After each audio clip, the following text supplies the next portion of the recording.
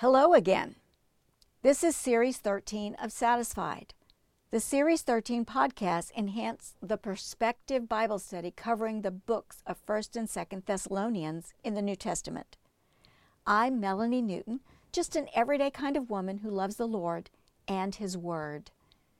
In the last podcast, we gained the biblical perspective on God's justice and mercy.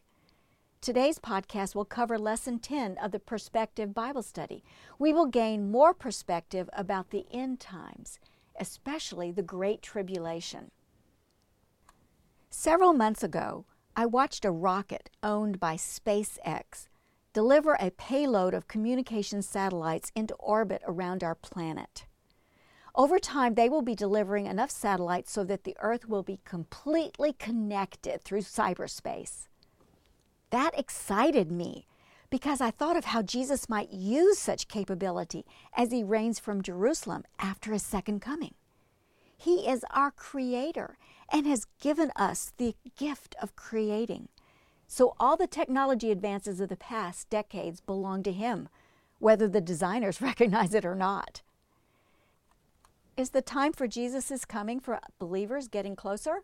Yes. Every day it gets closer. But sitting around waiting for it to happen is not pleasing to God. Obsessing on end-time prophecies is also a waste of time.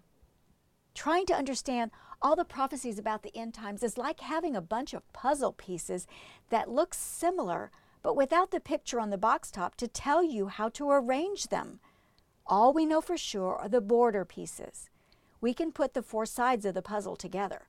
Those are events we know will definitely happen, but we don't know when or how the rest of the pieces fit inside the border. We covered the first event in 1 Thessalonians chapter 4.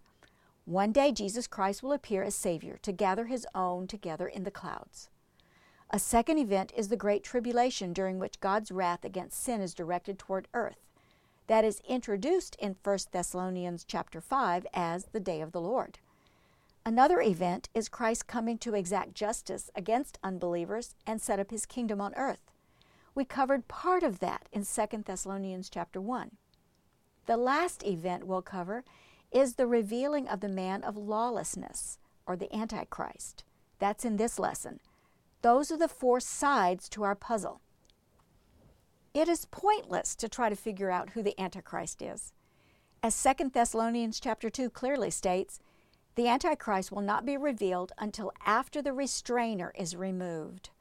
The restrainer is the Holy Spirit, and the rapture of living believers will remove His presence in their lives throughout the earth. You can't figure it out. Yet, it helps to have a biblical perspective of the end times as we read and study the New Testament. Then we can more readily understand their expectations and the terminology used. That teaches us what the writers meant by their word choices and what the readers understood. From there, we can find ways to apply the Scriptures to our lives today, as we have been doing throughout our study of 1st and 2nd Thessalonians. First, we'll look at the expectations. The Jews of Jesus' day had certain expectations about the Messiah and the resurrection. Their thinking was this: when the Messiah comes, God would begin a new age, His kingdom. First by resurrecting and judging all the dead, then giving the Holy Spirit to the righteous, and finally righting all the wrongs on planet Earth. The Messiah would reign as king over the whole earth from Jerusalem. All those things were true expectations. They just didn't know that God's plan would be a two-stage process. First, a dead Messiah would be resurrected, then later everyone else when the Messiah comes back. When the early Christians spoke of Jesus being raised from the dead, they were claiming that something happened to Jesus which had never happened to anyone else yet. The resurrection declared that what Jesus did in His life and in His death was the work of God's Son, the Messiah. Because of Jesus' finished work on the cross, God could give His Spirit to faithful believers. If you want to understand that better, I suggest you listen to the Series 12 podcasts about the gospel as God's cure for our fatal sin disease. Prophecy is not only like puzzle pieces that all look alike. I heard it also described as being like a mountain range. From a distance, the peaks look so close together, but when you get up close, you realize that one peak may be 20 miles away from the other. Often in the Old Testament, references to the first coming of Christ and the second coming of Christ are found in the same paragraph, sometimes in the same verse. What the Jews expected was their best guess. Jesus fulfilled the first part and promised to come back to finish the job. Jesus was taken up to heaven before witnesses in a cloud of glory. 2 angels declared to his followers that he would return in the same way, bodily and visibly. Until then, he is in heaven as the God-man, instantly recognizable to us as a man. There he waits as king in his glorified human body until the Father says it's time to return in the same way to set up his earthly kingdom. We are living in this until time. This is what Peter said in Acts chapter 3 about God's timing. That he may send the Messiah who has been appointed for you, even Jesus. Heaven must receive him until the time comes for God to restore everything, as he promised long ago through his holy prophets. To restore means to go back again and set in order. It's used of restoring estates to their rightful owners or restoring someone to good health. The Bible says that creation is groaning in pain because of sin and God's curse on it. God will restore his creation to its initial glory. The resurrection began the process. Until the time comes for God to restore everything, there's waiting involved. We are waiting until God acts. This until time is also called the time of the Gentiles in Scripture. God's church began as mostly Jews. Because of Israel's rejection of their Messiah, the gospel of God has primarily gone out to the Gentile nations. God has been adding Gentile believers to his church for 2,000 years. According to the New Testament, this until time will last until the fullness of the Gentiles is reached. Whatever that means in the mind of God, it's futile to speculate on what that means. On earth, the rapture of the believers is the signal that the time of God's grace to the Gentiles ends. Judgment of all the nations happens during a period of 7 years called the Great Tribulation. Most of the book of Revelation covers this time period, but we also see references to it in 2 Thessalonians chapter 2. It sounds awful.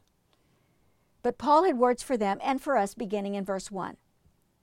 Concerning the coming of our Lord Jesus Christ and our being gathered to him, we ask you, brothers and sisters, not to become easily unsettled or alarmed by the teaching allegedly from us, whether by a prophecy or by word of mouth or by letter, asserting that the day of the Lord is already come.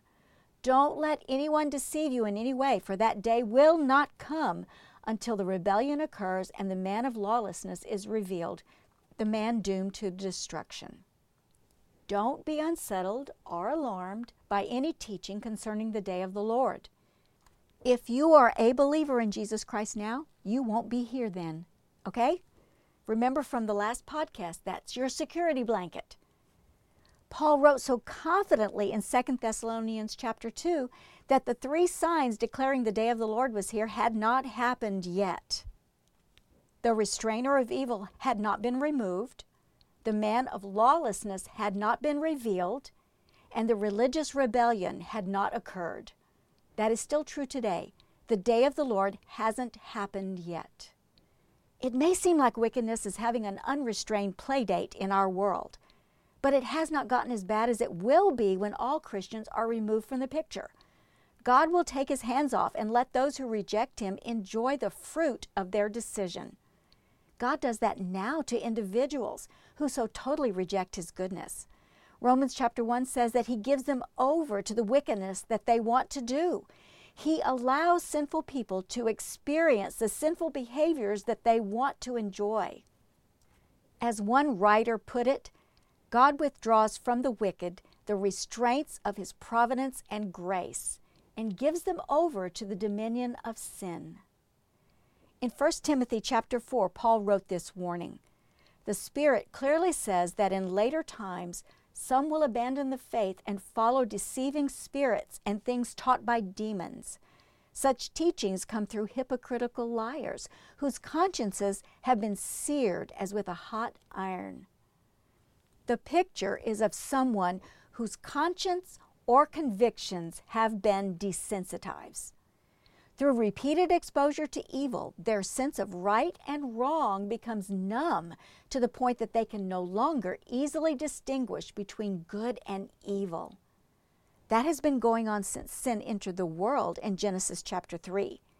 It got so bad within less than 2,000 years that God decided to start over with just 8 humans in a ship. But this will get much worse during the tribulation, enhanced by the revealing of the man of lawlessness. He will be a counterfeit Christ who serves the lies that humans want to believe about not needing God. Paul wrote in 2 Thessalonians chapter 2, "They refuse to love the truth and so be saved. For this reason, God sends them a powerful delusion so that they will believe the lie, and so that all will be condemned who have not believed the truth but have delighted in wickedness." Humans make the choice against God. They choose to not believe the truth. They choose to delight in wickedness. God doesn't make that choice for them. But for everyone who digs in their heels and refuses God, He declares them guilty of punishment. He lets them have what they want, life apart from Him and every bit of love and goodness and grace and mercy and joy and hope that He is. Yet, He continues to offer eternal life to anyone who repents of their sin and trusts in Him, even during the Great Tribulation with the Antichrist doing his thing. The book of Revelation describes how people will believe and be saved. Many Jews will believe during that time, as well as some Gentiles. That's God's grace and mercy.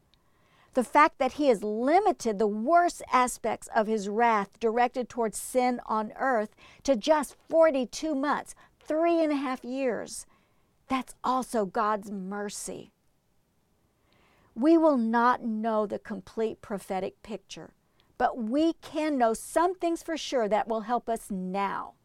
These give us biblical perspective for the time in which we live. We get this information from the Gospels, 1 and 2 Thessalonians, 2 Peter, and the book of Revelation. Here are some things we can know for sure. We can know for sure that Jesus is coming back to gather His own, and not one believer is going to miss it.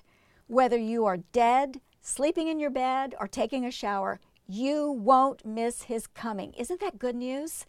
We just don't know when He's returning. We can also know for sure this. Jesus said conditions on this planet are not going to get better, but worse. We can forget the whole idea of world peace until He comes back. Although believers are encouraged to individually live in peace with each other and with unbelievers, we humans can never bring about world peace. Only Jesus can. Here's something else we can know for sure. Jesus described a great time of worldwide, massive tribulation. This great tribulation hasn't happened yet. The destruction of Jerusalem in 70 A.D. was not the worst that had happened before that time or even since that time. It is still to come, dear listener. And we can know for sure that Jesus is returning to planet Earth with His angels to defeat the evil forces against Him and set up His kingdom in Jerusalem. We live in a world of people who are at war with God. The war will continue in this direction until the King ends it, which He will do. For now, watch out that no one deceives you. Jesus gave all of His followers certain responsibilities. To them and to all of us, He says, stay alert. In Mark chapter 13, Jesus warned His disciples 8 times to watch out, be on guard, and stay alert. We saw the same words in 1 Thessalonians chapter 5. Stay alert. Stay alert to what? I looked at all His teaching as well as what we've learned in 1 and 2 Thessalonians. My conclusion is this: a Christ follower's greatest danger is not war, not calamity, not suffering, not persecution, and not even betrayal. It is deception. That's Jesus' warning to them and to us, as he says in Mark chapter 13, verse 5, "Watch out that no one deceives you." Deception feeds apostasy. In your lesson, you learned that apostasy is an aggressive and positive revolt against God by so-called religious people. It is falling away from truth that you once believed. Apostasy has been with us since the first century, and the apostles wrote about apostasy growing worse and worse through the years before the Lord comes. Apostasy is driven by people who may even call themselves Christian, but who have not personally put their faith in Jesus Christ for their salvation. They are imposters, influential fakers, who draw people away from Christ, especially when they claim to no longer believe in Him. Remember that all genuine Christians who have trusted Christ and are indwelt by the Holy Spirit will go to be with the Lord in the rapture. So you won't be affected by this rebellion.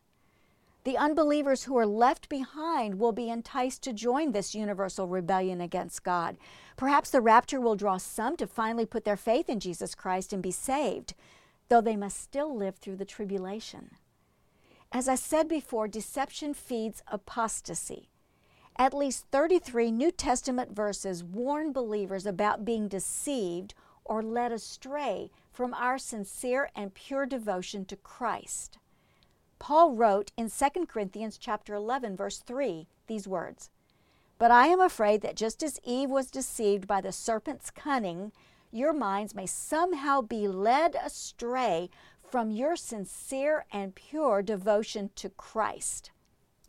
This verse has nothing to do with gender. It has everything to do with being deceived. Both men and women are equally vulnerable to deception. Notice what deception does. It takes you away from sincere and pure devotion to Jesus Christ. We have a spiritual enemy, and deceiving us is one of his best means for making us ineffective at pursuing Christ completely. Deception affects the direction our minds are going, and our bodies follow. We put all our energy going in the wrong directions. The further we get into the last days and the more complex society gets, the easier it is to be deceived today. You can get instant information from social media, websites, and digital streaming. How do you know when your mind is being manipulated to believe a deception? You know it when you're drawn away from confidence in and focus on Christ alone for your motivation and power to live. As 2 Thessalonians chapter 2 ends, "So then, brothers and sisters, stand firm and hold fast to the teachings we passed on to you." The bottom line is this: don't let other people's thoughts be a replacement for the Bible or your dependence on Christ. Compare what you're being told with what God's Word says. Jesus said, "Watch out that no one deceives you." Let Jesus satisfy your heart with His perspective on life in the present and in the future. Then live securely in Him during this time of waiting. Until next time, I'm Melanie Newton, and this is Series 13 of Satisfied.